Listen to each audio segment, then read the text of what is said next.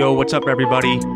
Welcome back to another episode of Champagne Room Hoops podcast. Joined again by Bill Cole and Brandon Paul. You can find them both on Twitter and Instagram at BP3 and BuckWildBill33. Thanks for joining us again, guys. What's been going on with you two lately?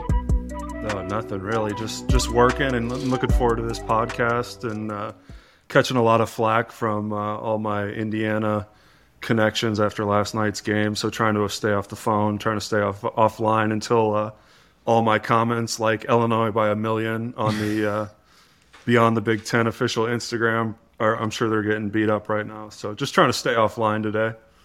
Yeah, I mean, that was rough. You hate to see a loss, but you hate to see a loss against IU. I'm just out here in Germany, still living the dream, traveling and enjoying myself while I still can. I'm 31. I feel like I'm 36 because the European years adds some time onto it. But, yeah, I'm enjoying myself. Is that why you got the hat on? Yeah, man, I need a haircut. It's rough. I need to fly my barber out here or something. It's rough. This guy cut my hair. Go ahead. How do you watch the games from out there? What do? You stream them? How do you watch them? Yeah, it's a thing. It's crazy. It's the craziest thing. It's a thing called a computer. And I have internet. And it helps me connect. No, I literally have logins for all of my friends' accounts. So like my boy records them on his Xfinity. I have a VPN, which is a virtual private network for the elder people watching this, which allows me to watch whatever I need to watch in Europe, Asia, wherever I'm at. It tricks your computer to making it think that it's back in the States. So I've been using the same one for about 10 years now. I'm not even going to plug it because I need that sponsorship. But yeah, I use Xfinity. I use YouTube TV. Shout out to my boy, Jeff Aronson. Shout out to Hisham. They got my login credentials, so I'm set. 15 minutes ago, pre-pod, we couldn't tell if you had it or not because it was like a shadow in our screen. So I finally found a room with some decent lighting, and I'm literally in my hallway. And so I have some crazy kids that live in this building. If they wake up at any moment, we're going to hear some yelling in the background. So hopefully that doesn't happen. We'll roll with it. Yeah, it is what it is. All right, so let's tip it off. Illini, last time we talked, came off a big win versus Michigan State. First, we talked about them going on the road to Minnesota and try to take care of business. Previous pod, they kind of had that same situation where they had to go to Nebraska and kind of get sort of a business win. So we talked about them going to Minnesota after a big emotional win versus Michigan State, and they did just that. Went and handled their business at a place where we just kind of disagreed on easy to play, not easy to play. But I thought they put on a good performance versus Minnesota and did what they had to do to come out with a W. Yeah, it was, it was just like you said, just a business trip, really. I thought it was similar to Nebraska vibes where they were just so much bigger and more athletic than Minnesota that all they really had to do was make a few shots, run a few sets, and then they just kind of saw the game out from there. I thought, they stuck, unlike Indiana, which we'll get into, they kind of stuck to running sets. You saw a lot of stuff for Terrence Shannon really early on. I thought that hurt Minnesota. I thought Dane Danger was really good again in the Minnesota game. So pretty much just your run-of-the-mill Minnesota victory. No one's going to get too hype about it. No one's going to get too analytical about what happened. I just think it was, in general, just better talent across the board that really, really showed through. Yeah, it's funny you say that, Bill, because if we lose that game, people definitely get hype about the loss. They start panicking. They hit the panic button, start talking about this, that, and the other. But, they showed up. They took care of business. They showed up to Minnesota with a chip on their shoulder. And I think any Big Ten win on the road that's damn near a 20-point win is impressive. And I saw Underwood go into his bench a little bit more. You got to see Brandon Lieb get in the game, and you can definitely tell he's been putting in the work because, you haven't seen him in a long time. But he came in, he knew what he was supposed to do, got some really good minutes out there. And I think that's something that Illini fans could be excited about, not only for the future of his career, but just the future of the team as far as going deeper into the rotation. Yeah, just a quality win on the road in the Big Ten, which obviously doesn't come easy. Let's get into some of the X's and O's. And we're going to transition into the big one, which was Indiana last night, right? Mm-hmm. So we talked about these little 2-game stretches that the Illini have had the last few weeks where you got to get a quality win, and then you have a team like a Michigan State, Wisconsin, and this time it was Indiana coming into Champaign. That was kind of reeling a little bit. They had lost some games leading into this game, and so Illinois-Indiana is obviously, you both know, a humongous rival for the team, humongous rival for the fan bases. So it's a big deal. It's an emotional game, and I feel like we could name this pod the Trayce Jackson-Davis podcast, and just have it be a wrap. But that was just a shellacking. It was not a good performance. I'll get into a little bit of what I thought, as far as it kind of gave me some Northwestern game vibes as far as their approach and emotional state. But Bill, go ahead. What'd you see? Yeah, I don't want to be too much of like the sky is falling, but I think the easy way to look at this team that would maybe give you less heart attacks if you're an Illinois fan is basically our ceiling is literally beat anyone in the country, and our floor is literally lose to anyone in the country, especially when we're not hitting shots. And then, I mean, you touched on it. It's tough to even like sit here and opine on what happened in the game when literally Trayce Jackson-Davis basically made every shot he took. They had 50 some or almost 60 points in the paint.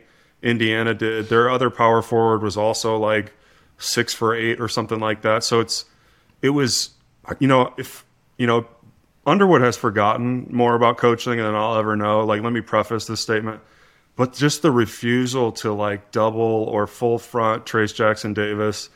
I could see if it was like a player where you were just like, oh, he's kind of playing out of his mind right now, he'll come back down to earth. But, this is like a McDonald's All-American NBA type guy, 13 points a game his freshman year. Like, this is a real big-time player that started getting off on us. And it just seemed like they never changed. And Sam, we talked about this in Northwestern. Like, the defense didn't change until we were down 20 with 8 minutes left. And then they threw that press on there, and it was like instantly 2 turnovers just from changing up something a little. So I do have to question. And then after the game, he came out and said that Trayce Jackson-Davis's 35 wasn't what hurt him. And I'm like, yeah. I don't know. Someone's going to have to explain that to me. I'm sure he went with that whole, like, we're going to let him get his and nobody else can get off. I don't like that strategy. I've seen that not work too many times. I mean, if you cut his production in half, it's a game, right? He came in, like you said, he barely missed. He got to the positions on the floor that he wanted to get to. And, Coach Brown did a great job with that, and he's a great player. And ironically enough, we take a look at the Illinois student section scouting report, and the first number on there is 23 Trayce Jackson, and it goes, a fun fact, has progressively gotten worse over the last 3 years. Maybe he got a hold of that scouting report and he took it personally because he came out and showed, why he is who he is. And we didn't have an answer for him. Like I said, he moved around on the floor where he wanted to.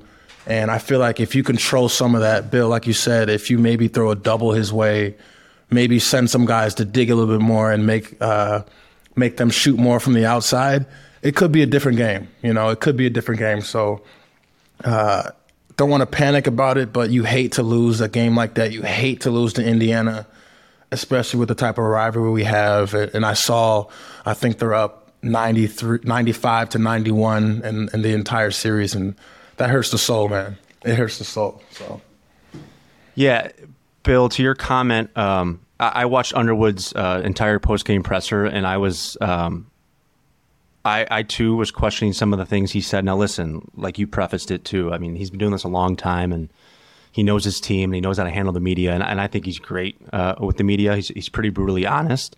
But two themes I heard in the presser was one you brought up, Bill, about how like we're not worried about him getting 35. We want to make sure the others didn't get off. But I mean, it's college basketball, right? Like there's not 5 studs on every team. You usually have 1 or 2 at this level, 1 or 2 studs that you're going to gear up your scouting report to take them out of what they do and make it tough on them, and then try to let other players beat you, and maybe get out of their norm that aren't used to having the ball in their hands or aren't used to scoring or aren't used to making plays.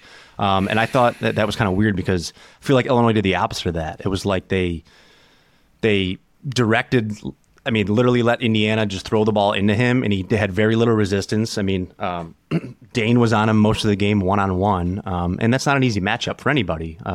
So I didn't see any double teams. He said in the presser that they did do it. I didn't notice it. He was just, 15 for 19 from the field. That's just, he had a game. I get it. Guys go off every once in a while, but I just didn't like the whole thought process and demeanor about it. And the other thing that he kept alluding to in the presser was about this whole 19 days straight that they've been playing, practicing, in some way, shape, or form have been doing basketball stuff. In other words, they haven't had a day off in 19 days. And he alluded to it like 5 or 6 times, and the media was kind of hammering him a little bit about it, which I get, right? I think he's being honest, is that because they looked like a dead team. They looked like a team that had no emotion, that had no energy that we've seen the last handful of games. So I get it. I just, and he did give Indiana credit, which let's do that too. Let's give Indiana credit for the way they played, but I don't think it's so much about that as it is about how we didn't show up. Yeah, I just keep thinking back to when teams can like we touched on it already when we talked about Minnesota. Like the teams, the Minnesotas, Nebraskas of the world, the teams that were just like, we are just much more athletically capable at every position. We just like roll over those teams. But like the Missouris of the world, the teams that can match us with quickness and jumping ability and speed on the wings, switching, we can absolutely take horrific shots against those teams because we don't get to the basket. And I just think that shot selection came back down. It was the prior 4 games was starting with Wisconsin was up to an A in my book, and now it was like straight back to an F last night. Someone's going to have to explain that to me as well, right? Like against Minnesota, they start out the game with like, it seemed like every time down they ran a set to get someone isolated. And this was back to where people were just dribbling, just pounding the air out of the rock on offense. And I thought just the shot selection was like we were back, 3 weeks ago.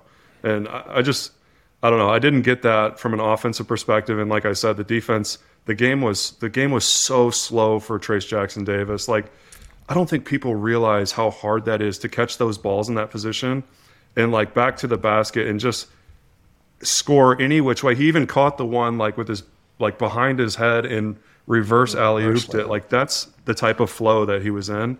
And just to like not, like you said, he almost put Danger on an island like for the whole night. Like just let him get exposed. And I don't know. I felt kind of bad for the kid because like, the first 5 times, like shame on me, but the last 5 times, shame on you. Like throw me some help. Like there are certain matchups. It's like when I was trying to guard Blake Griffin in AAU.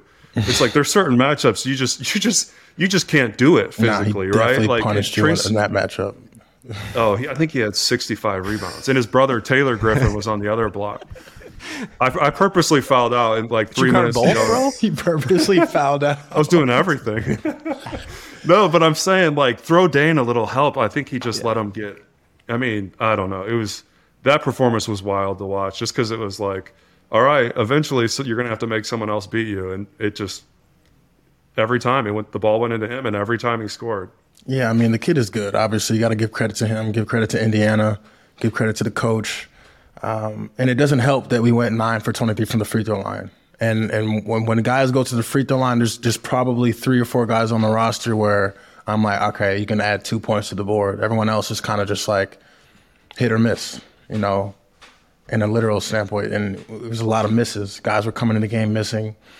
So little stuff like that adds up, right? Little stuff like that adds up, especially when that game is going the way that it was going. That's something that can put you back in the game. You chop those misses in half. Gives you a little bit more confidence when you look at the scoreboard, and instead of 15, it might say 11 or 10 or 9 just from hitting your free throws. And it just didn't seem a lot of stuff was going for the Illinois. Yeah, the most frustrating thing for me watching, and Bill, there's really nobody to single out from last night because there's really not a lot to talk about as far as individual performances. But I feel like a recurring theme of this podcast since we've been on and we've been talking about Illinois' offensive struggles from game to game has been the, Bill, you said shot selection, and I've mentioned running sets and getting guys specific looks or putting them in specific positions or situations to be successful and play to their strengths. So, Bill, to your comment, I feel like Matt Meyer's a guy that we talked about a lot that struggled getting going early in the season, and then the last 3 weeks he's been awesome. He's been what I think that the staff and Illini fans and the team have wanted. He's gotten comfortable. He's gotten in more of a rhythm. He's clearly their best shooter. You feel good about it when it leaves his hand. And last night at one point in the first half, I don't know if it was like 2 or 3 minutes ago, I looked at the box score and he was 0 for 1 from the field. Now, to me, that just can't happen. Now, Underwood did say in his post-game presser that he was sick and not feeling well, but who cares, right? You're on the floor. So, like, but that's like, to me is what you talk about offensively, right? Like, that kid should get 8 to 12 looks a game. He should get 4 to 6 shots off of a double, off of a triple where he's wide open, and the rest of it can come through the flow of the offense. But I just think it's unacceptable to have a player that's capable of scoring 20 to 25, which he's proven, a guy that's capable of getting hot and rattling off 3-4 threes in a row like he did versus Texas, to only have one shot. I think he finished the first half with 2 shots, and he finished the game 0 for 4, but it just doesn't, it's bizarre. It doesn't make sense to me. Yeah. I think he also had a few really bad turnovers in the first half. It's just out of uncharacteristic for him. Let me switch that up. It was uncharacteristic of him in the first half to have all those turnovers, and then the fact that, like you said, he almost like has to go hunt his shots off the bounce. And that's not his game. No, I know he can do it. He did it at Madison Square Garden, and then kind of like the doors flew open, bro. And he was trying to do it every other game. And I think, like you said, like run him some pin downs or like get him in an action or let him come more natural. I don't know, but the old step back, shoot off the dribble, NBA range threes reared their head for a couple players last night, and they need like a shot collar around their necks. The second those guys start pounding the rock and not passing it from wing to wing, like they just need to like buzz them or zap them or something. Man, I'm not gonna sit here and say I had the best shot selection in college because I sure as shit didn't. But there's definitely a difference between bad shot selection and heat checks, and we get to a point where we come down and we're just, like you said, we're drilling the air out the ball and we just launch something. And I'll say it again, these kids are so talented. They're a lot more talented than a lot of us were at that age. And I still think there's a lot of basketball left, and I still think they're going to for sure have a special season. But when you look at the games, I'm not kidding when I say this, and I need somebody who does stats to fact check this. I have never seen more air balls in a season more than I've seen this year. Like in my entire 4 years at Illinois, I don't think we airballed as much as they have this season. Like, it's crazy when you see the amount of airballs that go up. And it's not because these kids can't play. It's not because they can't shoot. It's shot selection.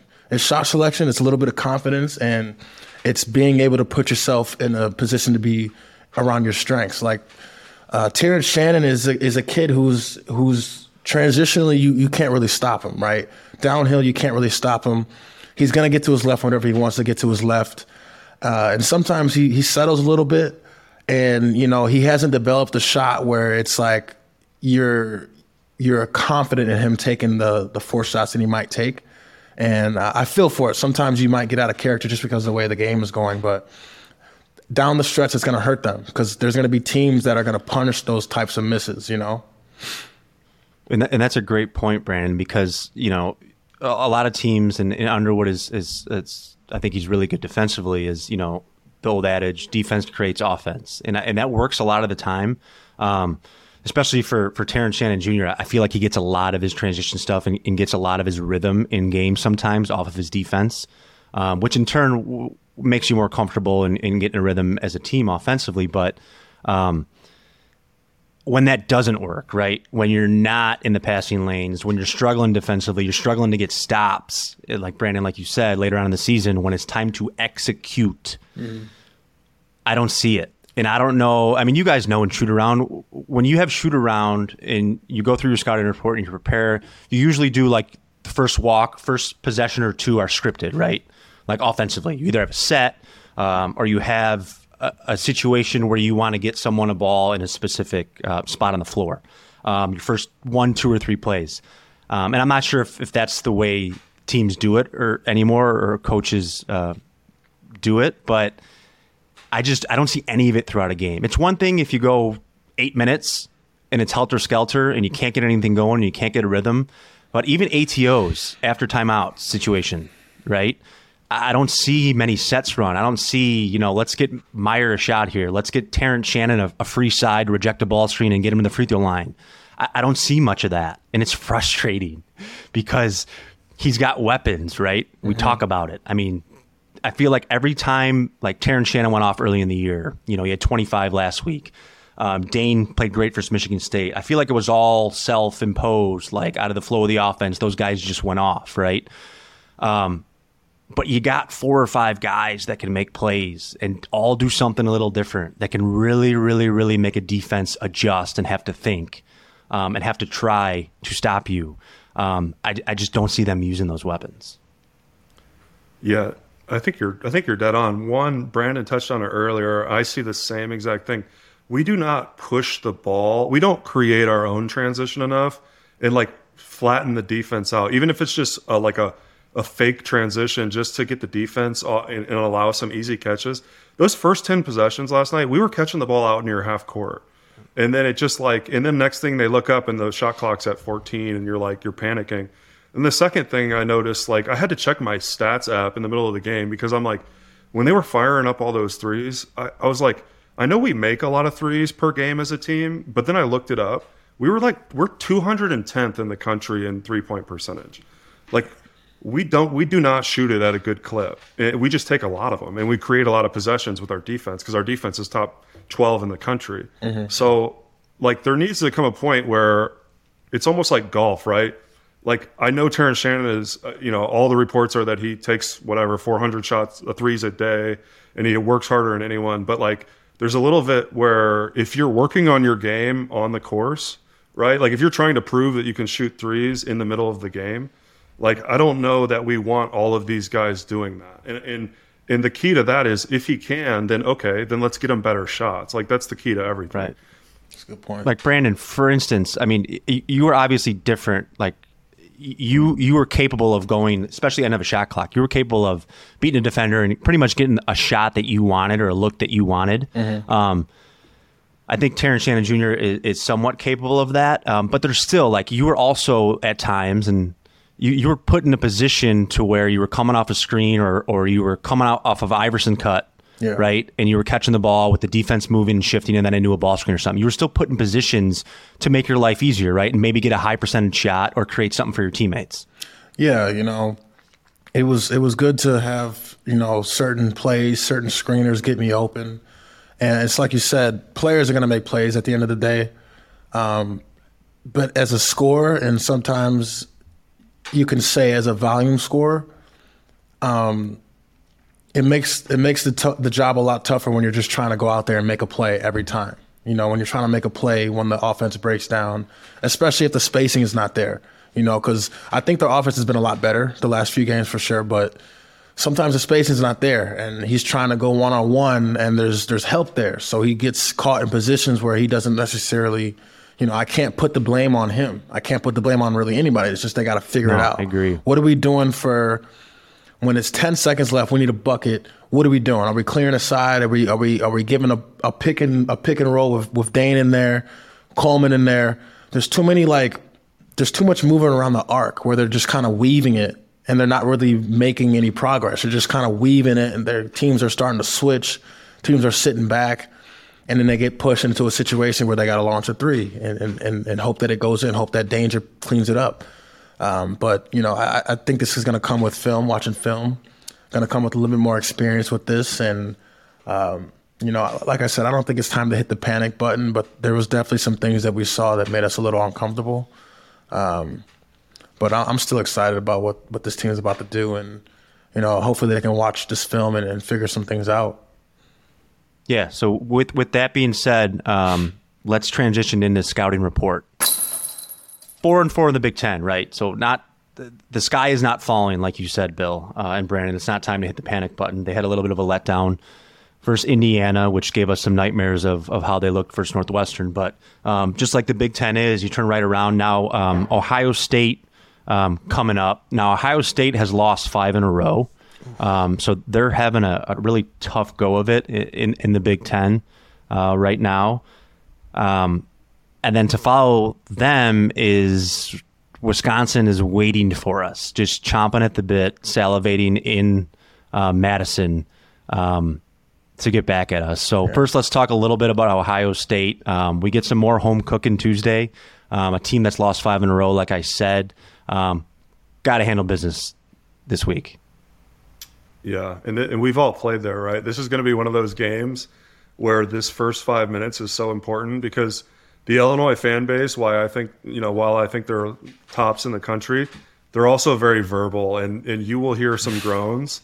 If you follow up that Indiana game with a shoddy first 10 minutes, and the Ohio State game looks a little sketchy, it's going to make everyone's tightness just ramp up a little more. So I really think my key to the game, if I was writing something on the whiteboard, would be fast start. Right, first 10 minutes. It just needs to look, and I think Brandon said one of the most important things we've said in all 4 episodes. Not everyone needs to be hunting or trying to take this game over, right? Let's see what happens in the natural flow of the offense. I think when we're playing our best basketball in the way that we're going to match up with Ohio State is like get the ball into danger, let them kick it back out, let the shots come naturally. And I just think it's kind of, for me, I don't know if it's a great thing to catch a team on an 0-5 skid. A team that's as talented as Ohio State, you want to talk about backs to the wall. That actually frightens me more than it excites me. I mean, you said it just right there. That's exactly where I was going with it. This is one of those games where it's like Ohio State's in desperation mode. They need a win. They've lost 5 straight. They're going to come in and they've really got nothing to lose at this point. So again, it's a dangerous game to play in, and got to go with the mindset for us. It's another desperate game because we dropped one at home against Indiana. A good team. How well this team's going to play later on in the year, we don't know. But this is a game that you're supposed to win. Win the games you're supposed to win. Steal a couple games on the road. And I see this as one of the games you're supposed to win. You can't let them come and they can't build their confidence off of this game, right? Let them build their confidence off another game. We got to take care of this game and get ready because like you said, Sammy, we have Wisconsin waiting for us. So, and not a lot of teams go in there and win. Not a lot of teams go in there and outplay them, out-hustle them, out-tough them. And that's just how Wisconsin basketball is. But, Do they still play with that janky ball up there? Jeez, like the Wave or whatever it was, the Adidas. I don't know what that was, man. That ball was outrageous. I don't know. Yeah, I think a point to make too is what you both just said about Ohio State coming in. It's a game you got to win. They're reeling. They lost 5 in a row. Like Bill, you said, that's dangerous. Like that's a desperate team that's probably going to come in feeling like they have nothing to lose, right? So that's scary. But I think that speaks to this conference, right?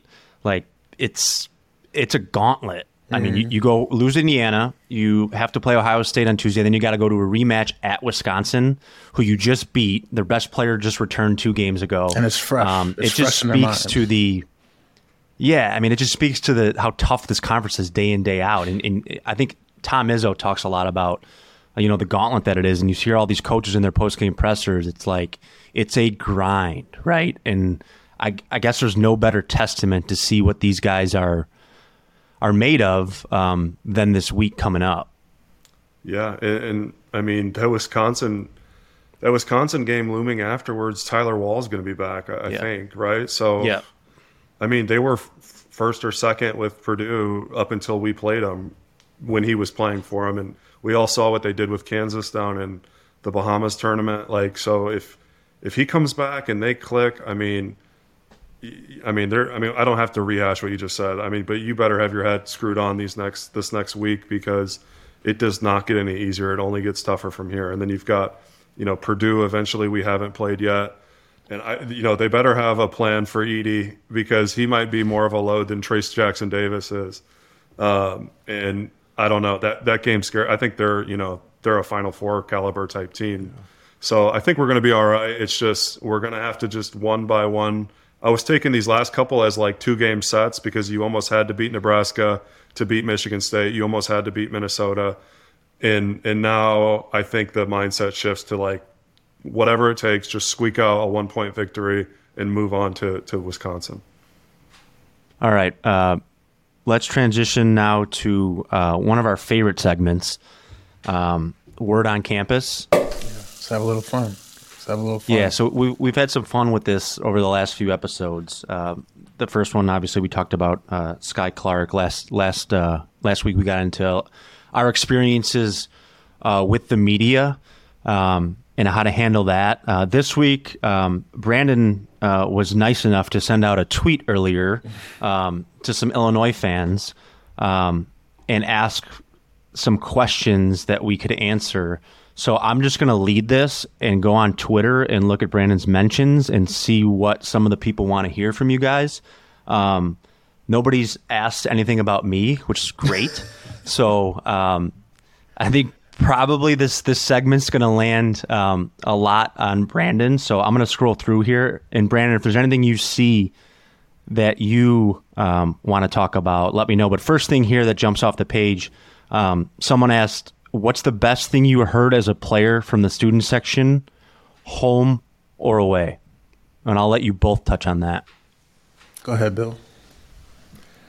Oh, man. I have two, so I'm going to make it quick, because I feel like these need to be heard by the world, and they've never been spoken about to this day here. So my freshman year, I rolled up to Michigan State, which was already kind of a scary experience, right? First time ever playing at the time was like, an absolute powerhouse college team, like maybe the best in the Big Ten at that time. And I walk into the Breslin Center, and their fans are a little different. Like when you get there 4 hours before the game, they're there. Their whole entire student section is there waiting. And I didn't realize this. Like, again, I'm like a few months out of high school at this point, and I didn't realize this, but they pass out a full-blown like FBI reconnaissance notebook on every player, their girlfriend's name, their sister's name, their family. And then I look over in the stands, they have blown up a full-blown poster board of me from prom night with my shirt off. And we got to get that picture. Yeah. And so I'm literally drunk as a skunk in the picture. There's, my prom date is there next to me. She's got some things going on that we won't mention in the picture. And they are just like hysterically laughing. It's like a 6-foot tall poster board. And I'm talking, it's 4 hours before the game. I don't think I even hit the rim in warm-ups. I was so fast. And so the worst part about it is, you think that, like, you're a freshman, you finally get through the game and you hit the bus and you kind of take that deep breath. No. They passed that picture down for 4 straight years. I remember them calling Coach McClain over when I walked out and was like, what is Bill doing in this picture? And he's looking at me and says, like, that's not you, is it? That was like the original when, like, that was early on in the Facebook days when you were like, oh, shoot, I actually have to be like protective of who has access to my pictures and, people tagging me in prom night albums. And then the second one, sorry, I didn't speed it up like I said I would, but the second one I think is very timely because of the Indiana game last night. So I have a big contingency of Hoosiers in my family. So my brother went to IU when I was at Illinois. My cousin, my closest cousin went to IU. They were both there. They were freshmen. They rushed a frat. And so my senior year, we go into Assembly Hall in Bloomington, Indiana, and it's like a real tough game, like good Indiana team my senior year, like Will Sheehy and those guys. And our game's super close. All of a sudden, timeout, we have the ball, we're down 1 with 3 seconds left, right? So, if you've ever played at Assembly Hall, they might have one of the loudest fan bases. It is like awesome. super loud, and those dudes right are on top crazy. of you too. And so we get over to the timeout, and Bruce is like drawing up a play, right? And of course, he has me taking the ball out of bounds, sideline out of bounds to win the game. The shot was not coming to me. And Brandon and Dimitri, this is a side note, both come over to me on the way out of the huddle. They're like, throw me the ball. I'm going to make this shit. So now I'm already stressed out because you don't know, like, you're going to let one of them down, right? And then I walk over to the sideline to take it out. And first of all, the Indiana fans are sitting on the floor. And so the ref's about to hand me the ball, and they're like, the way that they're like boxing me in, they've literally taken away my angle to throw it to the corner. And keep in mind, I also have like a 6'8" dude jumping on me, like waving his arms. And there's like no chance I'm taking a 5-second call, right? So I'm going to throw it to the first person I see that gets open. Well, so I'm looking at the ref. I'm like, can you please scoot these fans back? I can't even throw it to the corner. And that's where like the play is. Right. So I'm trying to back up to give myself some space. All of a sudden, the ref hands me the ball, crunch time, need to make a play, need to make the right pass. My brother, unbeknownst to me at the time, I thought it was just a random fan. My brother's fraternity brother is one of the guys sitting courtside, sticks his finger in my ass. Like the second the ref hands me the ball, right? And so, but all I can see is the ref counting like this. And so I like look at the ref, I look at his hand counting, and I'm thinking in my brain, well, now that I've processed this finger in my ass, I've only got 2 seconds to throw it in. So thank God Dimitri like popped open, I threw him the ball and got the ball unbounded. He missed it, we lost, and the rest is history. Oh, but that's unbelievable. I was going to guess Dimitri made a play. No. I would have guessed it too. I would bet on Dimitri anytime. But Brandon, I'm sorry, but I threw it to the first person I saw. I was flustered. It is what it is. He had the experience at the time, and like Sammy said, like he was definitely a walking bucket. So I think we all had to trust in him when he had the last shot. To wrap it up, let's get back into the hoop segment of it. Coming off a tough loss versus Indiana, we mentioned it. 2 big ones, right? So got to take care of business at home versus Ohio State. It's not time by any means to hit the panic button. I think Bill said it best as far as those first 5 minutes of that game, you're going to see an emotional team come out that's going to be ready to play. But can they continue that for the next 35 minutes and continue to execute and get better and in the end go win that game because it's going to be a desperate Ohio State team. And then to follow that up is going to be Wisconsin, right? Wisconsin comes in. You squeak by them without their best player. Their best player's back. Got to go to Wisconsin, one of the toughest places to win in the Big Ten, and try and get that one too, and steal one on the road. Get one back that you just lost versus Indiana at home. So not time to hit the panic button, right? 4-4 in the Big Ten. A lot of basketball left to be played. And here's the other thing too, right? There's a whole Big Ten. Everybody beats each other up. I mean, you got Purdue right now that's 7-1, but other than that, I mean, it's pretty jumbled up, right? Anybody can beat anybody, so you just got to hang in there. You got to win the games you're supposed to win, and then go try to steal a few others that maybe necessarily you catch a team on a down night or something. So, both of you, thanks a lot for joining again. Having a lot of fun with this. I hope you two are as well. Stories are great. Analysis and perspectives from you guys are awesome. Again, at Buckwild Bill 33, Brandon's at BP3, Champagne Room Hoops podcast. We'll see you guys soon. Thanks again for joining us.